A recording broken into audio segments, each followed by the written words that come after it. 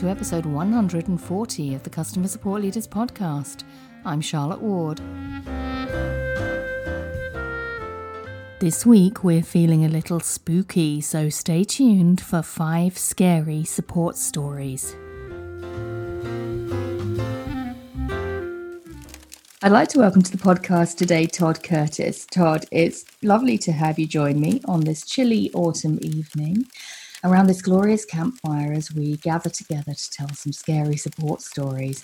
But first, since it is your first time on the podcast, would you like to introduce yourself? I'd be happy to. Thanks, Charlotte.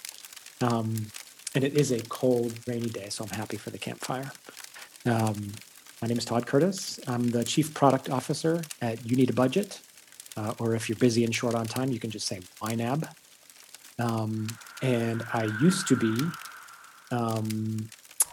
to run support for YNAB as well. And so my scary story that I think we're going to talk about comes from 5 or so years ago at that time. Yeah, but I would say that support is really still near and dear to my heart. And I think of it as a part of our product. So. It often is with subscription models, isn't Absolutely. it? And yeah, I saw you tell this story a couple of years ago in Boston, and I was sat in the audience that day, and I have never seen so many support people raise a collective gasp of terror as you unfurled this story. So I was keen to have you back to tell it again, because what is this week for if it's not for terror and chilling tales? Yeah. So are you reliving it as we speak, Todd? A little bit. Would you like to kick off and tell us where it all begins? Sure. Where it begins is that YNAB, guessed by the name You Need a Budget, makes personal finance software. We teach people how to make a budget and take control of their money. And we've been around for a decade and a half or so. And up through 2015, we had downloadable one-time purchase software. And throughout 2014 and 15, we were working in the background on transitioning to web-based software and transitioning to a SaaS subscription business model. So that's sort of the deep background for that story. As we did that in support, support was always very important to us because not just technical support, but working with finances is really anxiety-provoking for a lot of people. There's a good Halloween theme, and they need some hand-holding a lot. So our support was always a place where people could ask a non-technical support question about how to build a budget or the best way to go about managing their money. And so it was really, really important to us. Part of our support also at the time has always been teaching online workshops, for example. Anyway, we did that with a team of, when I first became responsible for support, I think there were 2 of us in 2014, maybe. And by the time we got towards the end of 2015, we were probably in the middle of hiring our 6th and 7th support specialist. And we probably at that time were used to getting maybe 200 conversations a day. That's kind of the deep background on where YNAB support was before this story started. Our biggest issue was how to handle, we had a sync algorithm between our desktop software and our mobile clients that went through Dropbox, and it was really tricky. And that was our biggest headache, was how do we help people resync through Dropbox? Yeah, syncing to Dropbox, always a headache. 200 tickets, full-time job for 6-ish support folk, right? And then you decided, well, YNAB decided to move to a subscription model. That's what I recall of the story. Big changes. Big changes, and changes that we largely thought would reduce our support load, because we were going to remove this Dropbox sync issue by becoming web-based. And our long-running issue we had was that people would talk about a steep learning curve for using YNAB, and we really felt like, the new version wasn't just taking the desktop version and putting it on web. We really felt like we had resolved a lot of the user experience issues that had made YNAB difficult to get started with. So we were pretty sure that our support load was going to go way down with this launch. Were you reassuringly optimistic at this point?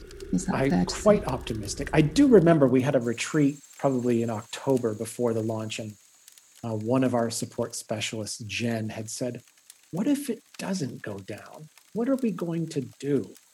And I remember saying something to the effect of, "We'll get by like we always do." I have visions of you on this retreat in October, in another long distant, since gone October. I imagine it was much like this. These comforting conversations around a campfire. Marshmallows, the whole thing. Yeah, it'll be fine. Yeah, nothing to worry about. Nothing to see here. It'll be totally fine. Excellent. It's all good. What happened next? Yeah, what happened next? So, we were in the home stretches. We did a kind of a soft launch, paid beta. Went pretty well.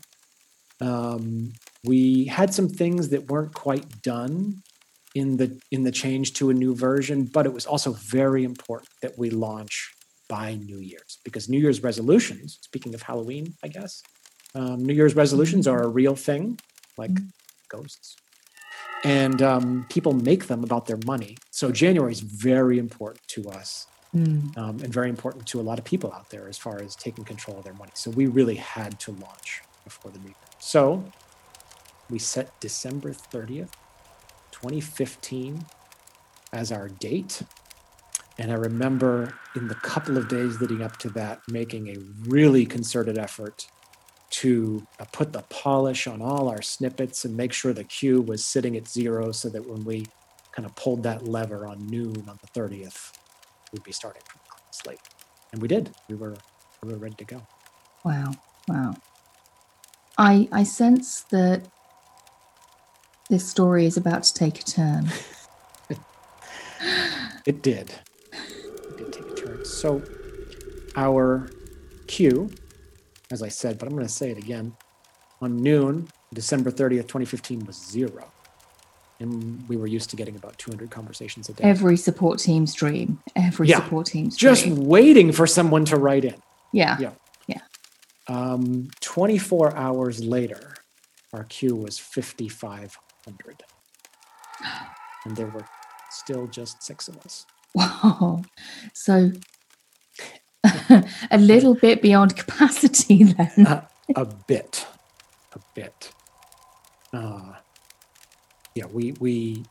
I don't know how many. I mean, we must have gotten about 5,500, because I don't know how many we could answer the 6 of us in that first 24 hours. So that's probably about how many we got.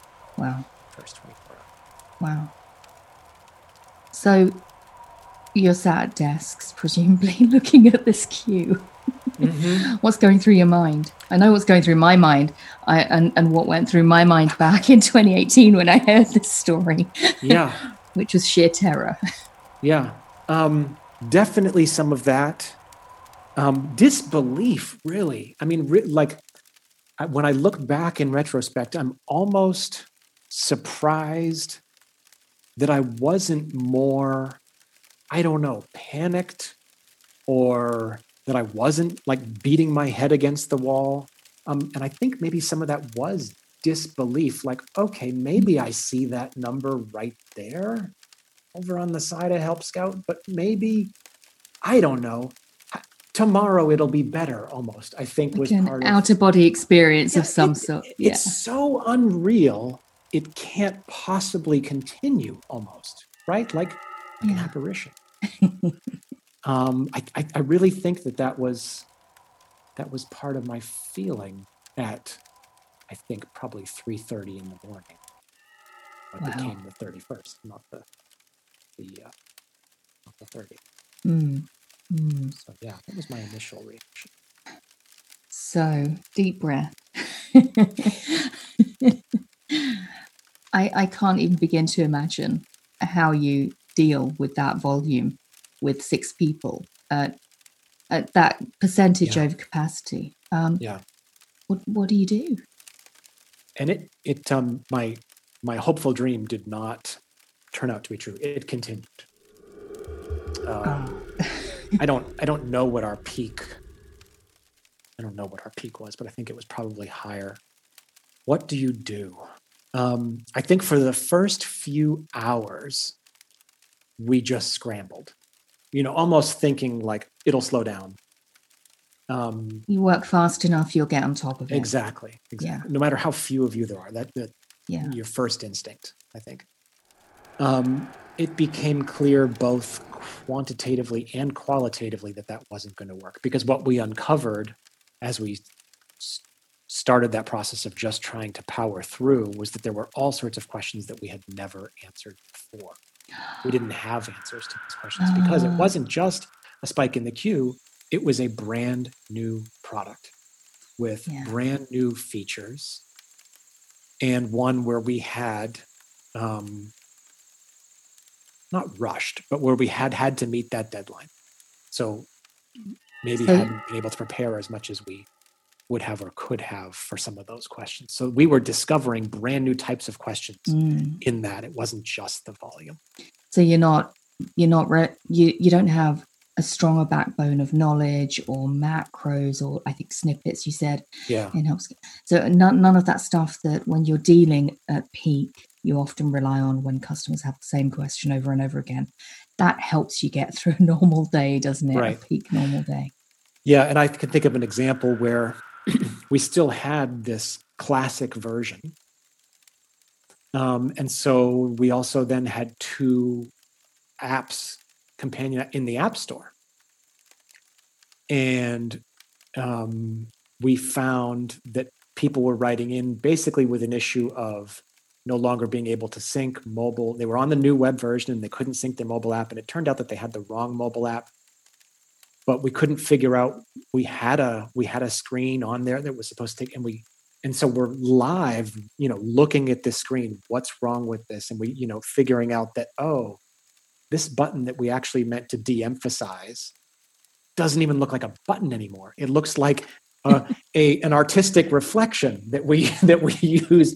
So there we all are on just one continuous Google Hangout trying to figure this out live.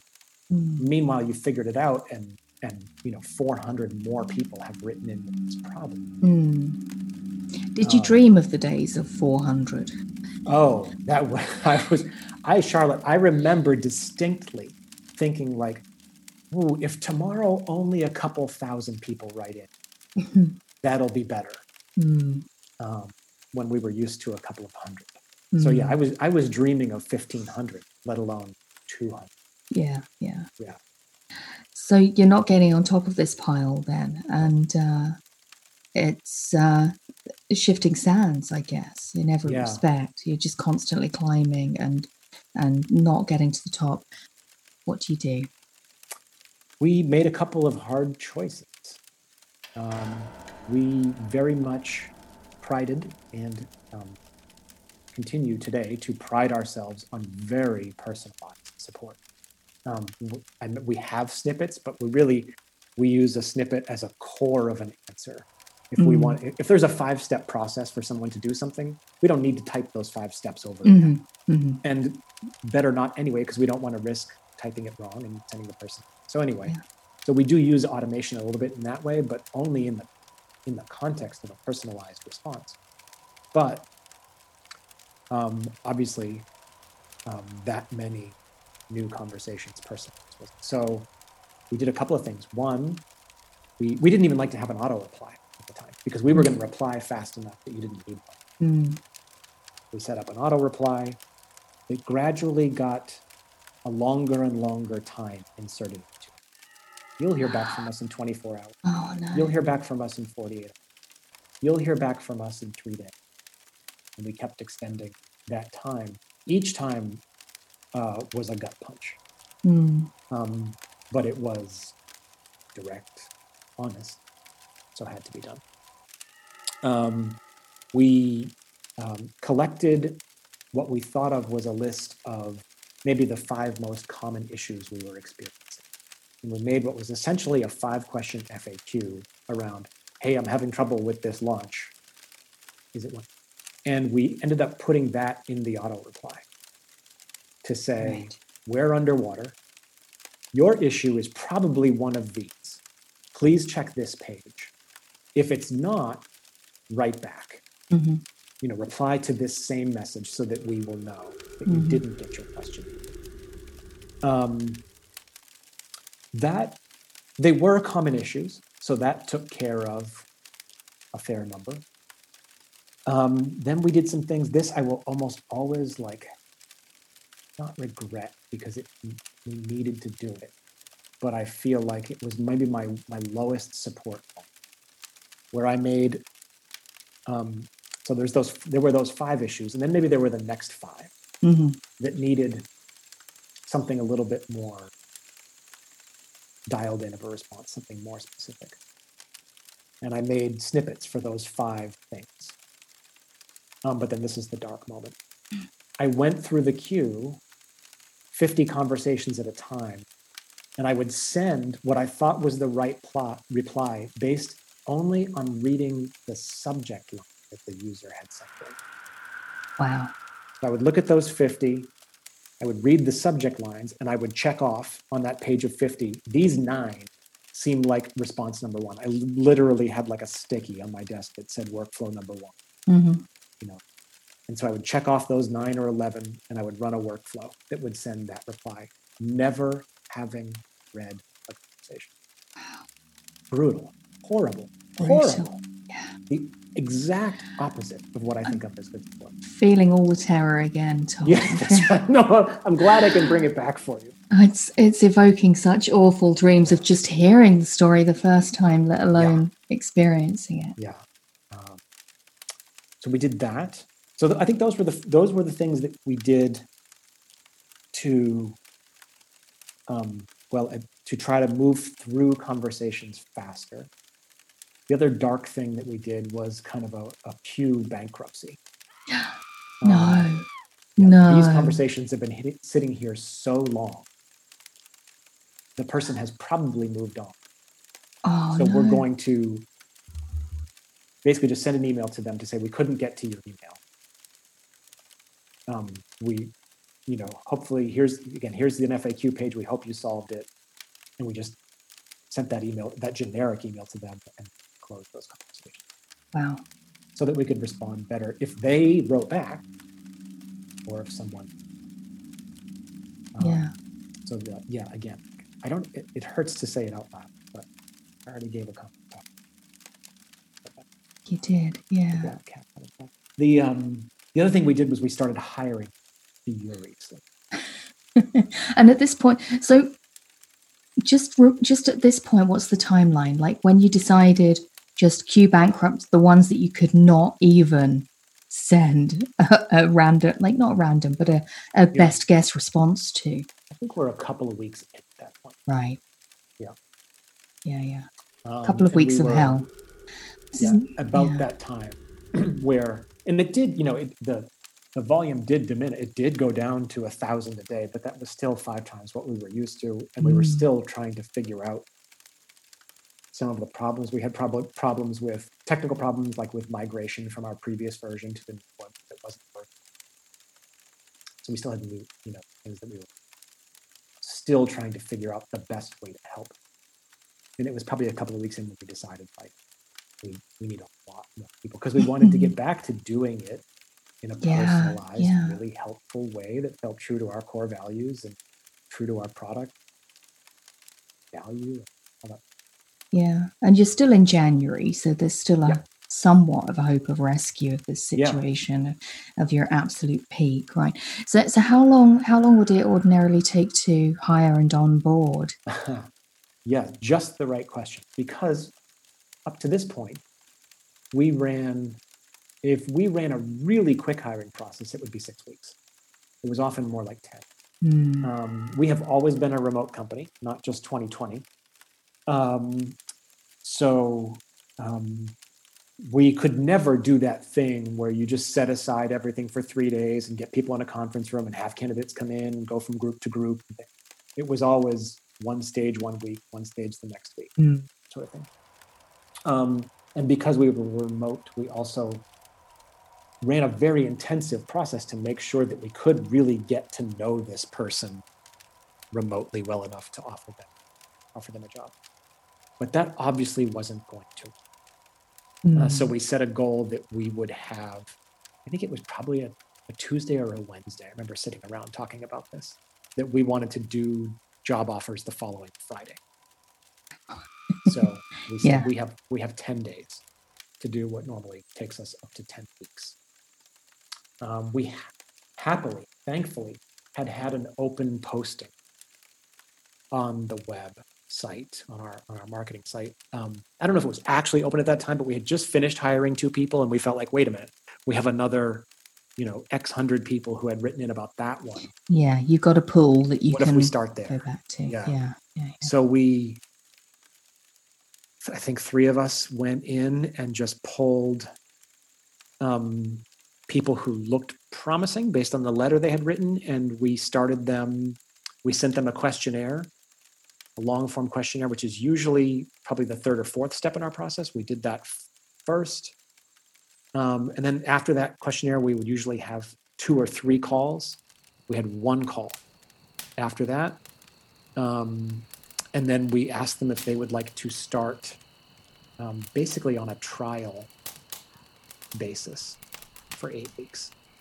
And that we could hopefully use that time to obviously onboard, but continue to get to know them a little bit. And that would normally, we would still be in our hiring process. So, Yeah. And so the following Friday we had 6 new support professionals. Wow. We doubled our team. That's a huge load for an already stretched, stressed, overburdened team. Like onboarding into a team that's 6 or 8 or 10, one person is really felt. If you double the team at speed, at stress, more nightmares, right? Did it go well though? Please tell me it went well. It did. I mean, again, one of those, like, in retrospect, I mean, I'll come back to the more immediate matter of your question, but those people who were in that 6 group, I think 4 of them occupy very significant positions at YNAB now, inside and outside support. Wow. It was a gold mine. I mean, we did so well. But yeah, more to at that moment, onboarding a team to double the team. I think we did a good job being genuine, which is one of our core values, and saying, look, we just need you to sink or swim, and gosh, hopefully swim. And I suppose in one ironic way, there were enough conversations that had enough in common that you could train someone to answer literally one question, and they could go in and get a whole lot of work done answering that question. That makes sense. But in a more personalized way than we had been able to do before, like a more helpful way. Yeah, so we just did it again. We hired those 6 people, and we immediately did it again. Wow. So triple the team to cope with this. I don't know if we got 6 the second time. We did it again as a goal, but I think maybe we only got 4 the next. That's still some amazing growth at speed, at stress. Yeah. Wow. I don't know what the final number was, but I feel like we might have gone from 6 to low 20s in 6 months. Wow. Yeah. Which is a success story at the end of all yeah. this. Yeah. Yeah. And you lived to learned a tell lot. the tale. Yeah, we did. Just barely. Carrie, who was our director at the time, and I took our first days off in February, including Saturdays. My favorite story from the story is when I was talking to my wife, and she said, "You know, you really should take a day off." And I said, "I just did yesterday." She said, "Well, that was a Sunday." And I think that was Sunday, February 15th or whatever it was. That was the first time we kind of put the keyboard down. Mm. Wow. Yeah, it's very scary. And it's fun is the wrong word. It's fun to think about in the sense of like an experience that made you who you are a little bit. And it definitely made me, it only reinforced what I believe about good support. Having had to do some that I thought wasn't. Yeah. Live to tell the tale. Yeah. Live to be better. Yeah. Yep. Thank you so much for sharing that. That was every bit as horrific as I recall it being. And I'm so glad to hear it. Indeed, perhaps reinforced for the dark night, the flickering flames, and the personal story. Thank you so much, Todd. Should we throw another log on the fire? Absolutely. Let's have some marshmallows. Lovely. Thank you so much.